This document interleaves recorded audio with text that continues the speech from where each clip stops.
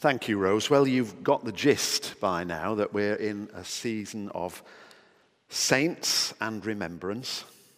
And I want mainly this morning to turn to that Hebrews passage and the first couple of verses if you want to know where we're going over the next 15 minutes or so.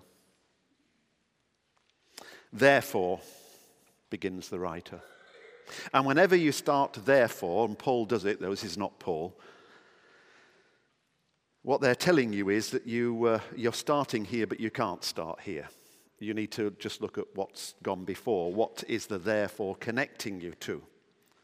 Well, what's the therefore here? The whole of Hebrews chapter 11, this great passage of Scripture, which is about the story of inspiring heroes of faith. By faith, Noah. And you think of Noah, who spent all those years patiently preparing for something he felt the Lord was giving him. And I look at Noah and I think, oh Lord, give me patience to plan and believe that this will be your promise. By faith, says the writer, Abraham, who did as God told him. And I listen and I remember Abraham and I say, Lord, give me a belief and a faith and a trust that I see in the stories of the life of Abraham. By faith, Moses. Obedient, reluctant at first, but then used powerfully in God's purposes, to whom God gave the law, loyal and reliant. Lord, make me like Moses. The covenant people, you see, which starts narrowly through these great patriarchs, but then broadens out and broadens out and broadens out until the writer, whoever they were, until the writer says to this group of ordinary unknown Christians, because we've got no real clue who the Hebrews were, therefore, since we are surrounded by such a great cloud of witnesses. And suddenly the writer has put them in that river, that confluence of grace that goes all the way through these great, glorious historic figures, and suddenly says, and you too. And if that's true, we could add another sentence just at this point. In the same way, therefore, we, every single one of us here, are included in this ordinary, extraordinary, chosen family of God. We are the latest generation of faith. And these heroes of the faith and the many unsung heroes of the faith are our relatives. Sometimes we're tempted to regard faith in purely personal terms. It's our faith, and no one's quite wrestled with the faith like we are wrestling with it at the moment. It's our hang-up, and no one else has had a hang-up like it in the world. It's our temptation, and nobody can be tempted like we are.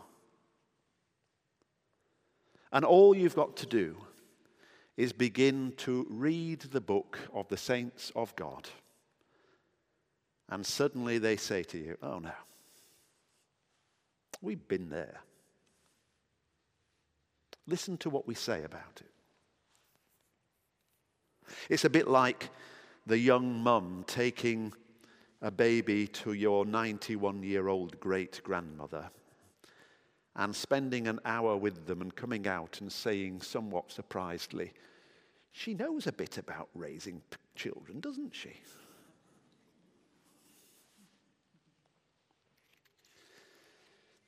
It's a covenant thing as well as a personal thing, our faith. We are people of a covenant, and sometimes we just pause to remember who we are and whose we are. And it's in that sense that this talk of a cloud of witnesses takes place in Hebrews chapter 12. Cloud of witnesses who cheer us on our way. That's definitely the image given by the writer. They're seen as enthusiastic spectators. We're privileged because we watch the London Marathon go right past our door. In fact, we can never quite work out in this church whether the London Marathon is just a glory because it goes right past our door, or just a real pain because nobody can get into church. We really do need to think one year about whether or not we abandon church or have a 10-minute service earlier and then take about 1,000 bottles of water, stand outside there and just sing hymns and give water out for an hour and a half. It might be a better thing to do. What do you think?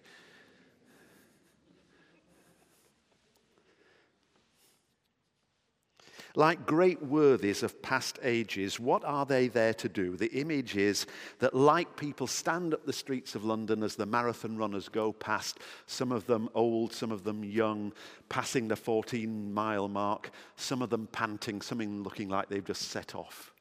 And there's people in the crowd as they see them and they say, "Come on!" These great people of God, we can feel so distant from them. What have we really got to do with Moses and Miriam and Isaiah?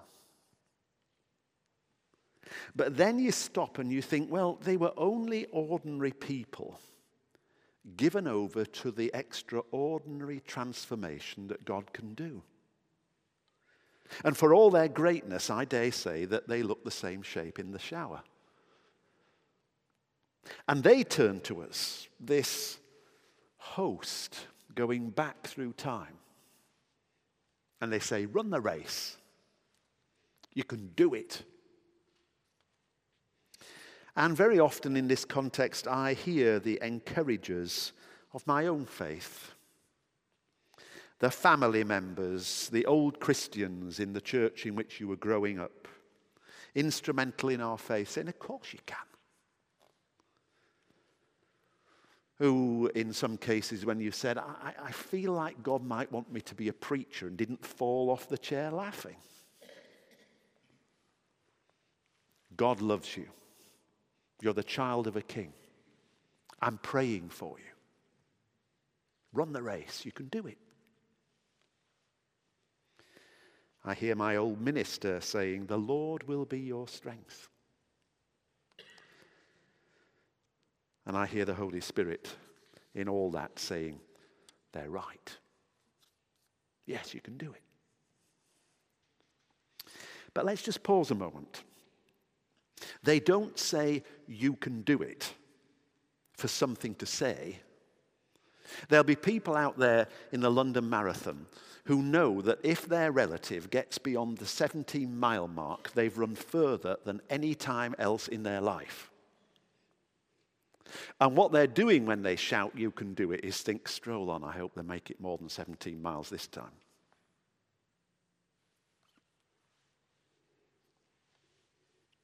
Now, when the cloud of witnesses say you can do it, they know what they're talking about. And what they're talking about is that they themselves are witnesses to the keeping and the power of God's goodness. When I'm reading Wesley and I hear him say on his deathbed, the best of all is God is with us. He knows. Martyrs of faith talk about the Lord never leaving or deserting them. And they say, God is good and God is to be trusted. You can do it. We testify to God's keeping and goodness. Run the race. And then the third thing they say is, you can do it because God is good. This cloud of witnesses also say to us, if we listen very carefully, it's worth it. We hear Mother Julian of Norwich say, all will be well, and all will be well, and all manner of things will be well. Because at the end of this long race, we bear testimony not only to the goodness of God, but to the fact that it's worth it. Now listen to it. Listen to this, those of us, and I suspect this includes most of us in this room. Those of us who have in our lives known times of tragedy, or who have experienced sadness, who have been at some times in their life at the end of their tethers, who have even reached, perhaps from time to time, a point of doubt at the point of living, who have been broken by what has happened to those they love and sometimes themselves. These brothers and sisters of faith, your brothers and sisters in faith, say to you, it's worth it. You can do it. Run the race. It isn't a sprint. That's why a marathon image comes to mind. This is not the Bolt. You do have to keep moving, even if at times you move more slowly and more painfully than other people. It isn't a sprint. It is more like a marathon, but it does have an end. So you're not asked in the reading to just persevere and stay where you are and grit your teeth. You're asked to run the race, even though it's a long one. Move onwards, head towards the goal. And therefore the writer, not for the first time in the New Testament, employs this image of the runner of a race. So shed weight, he says. And the text seems to suggest three related images that I just want to play with very quickly. First, he said, shed weights. Now, the thing about weights is, especially when you're running, is that they drag you down.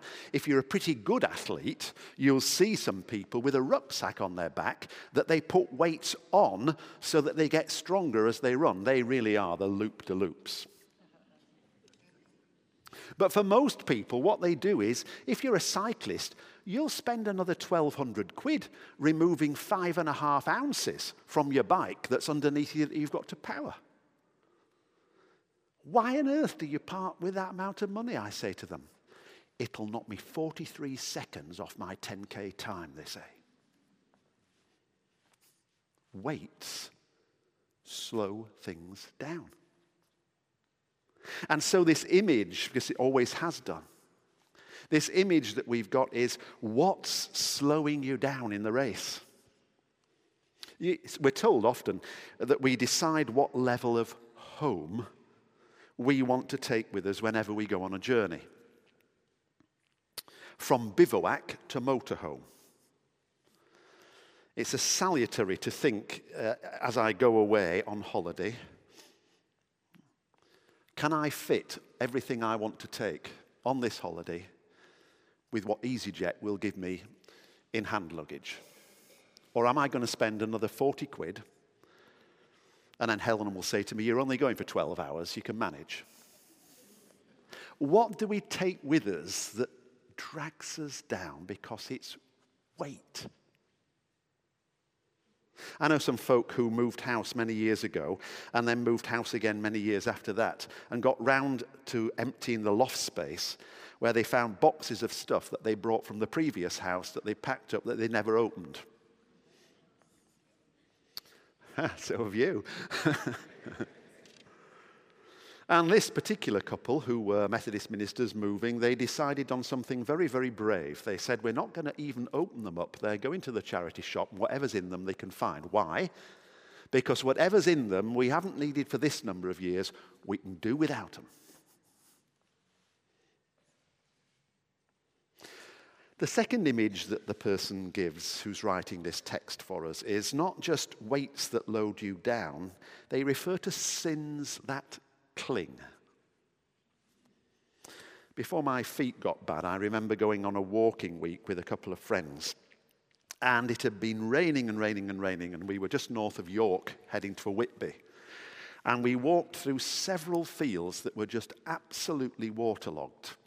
And we had to stop about every 30 paces because the mud, which was about that thick, not only did you sink in it, so you had to keep pulling your feet, but every time you pulled your feet, you got another 1.5 pounds of mud on your boots.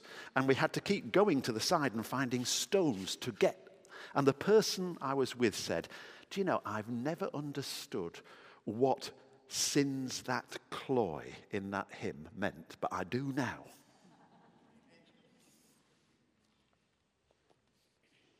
Silly story. There was a man who'd worked all his life and saved all his money.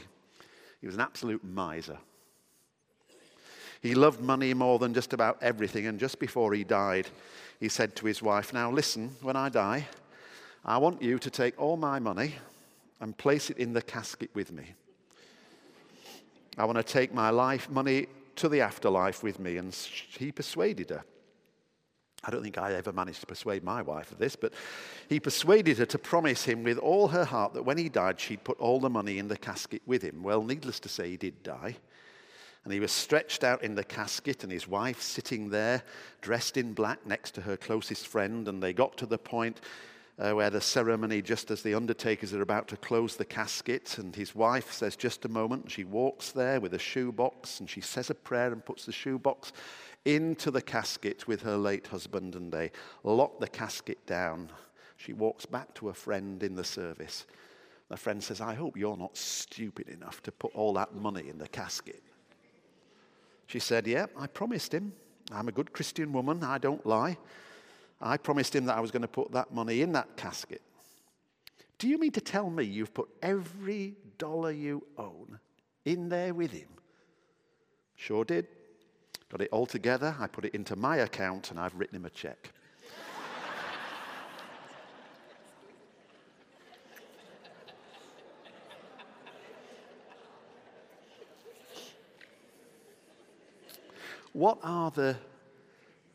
We hear it all the time, but what are the things that cling to us so that we actually believe we can take them with us?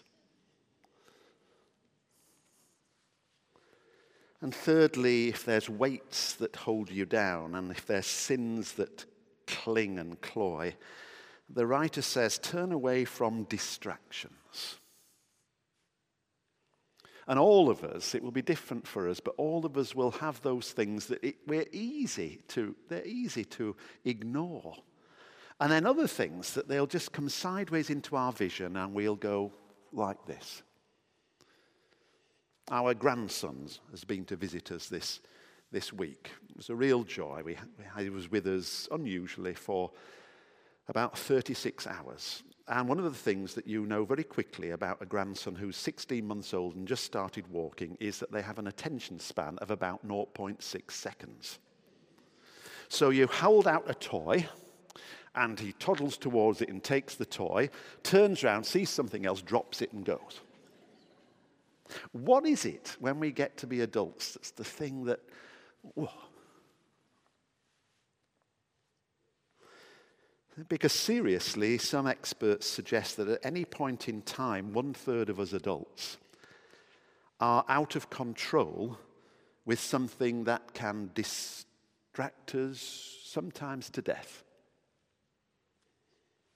It can be eating or drinking or sex or pornography or lust or television or computer games or whatever. But the thing that they have in common is that for a time in your life, you're not controlling them, they're controlling you. And the writer here says, anything that weighs you down, anything that clings, anything that distracts you from the path of the race, do away with it. So what are the weights we need to shed, the sins that are making us wind resistant to the move of the Spirit? What are distractions that cause us to stop running and wander somewhere or take our eyes off the goal? And the interesting thing about this passage is that the writer suggests that we can do that. He doesn't write, if it's a he, as if it's, if you have super strength on Tuesday, you might be able to distract yourself from this.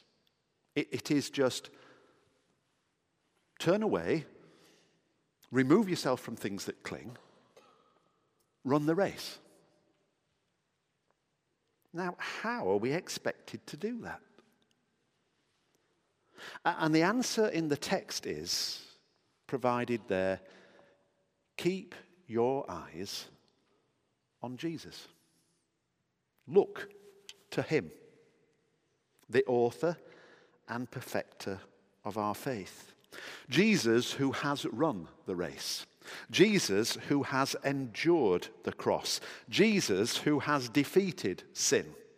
Jesus, who runs the race, and even for him as he runs it, there is a joy that stands before him and says, follow here, and there will be joy for you too.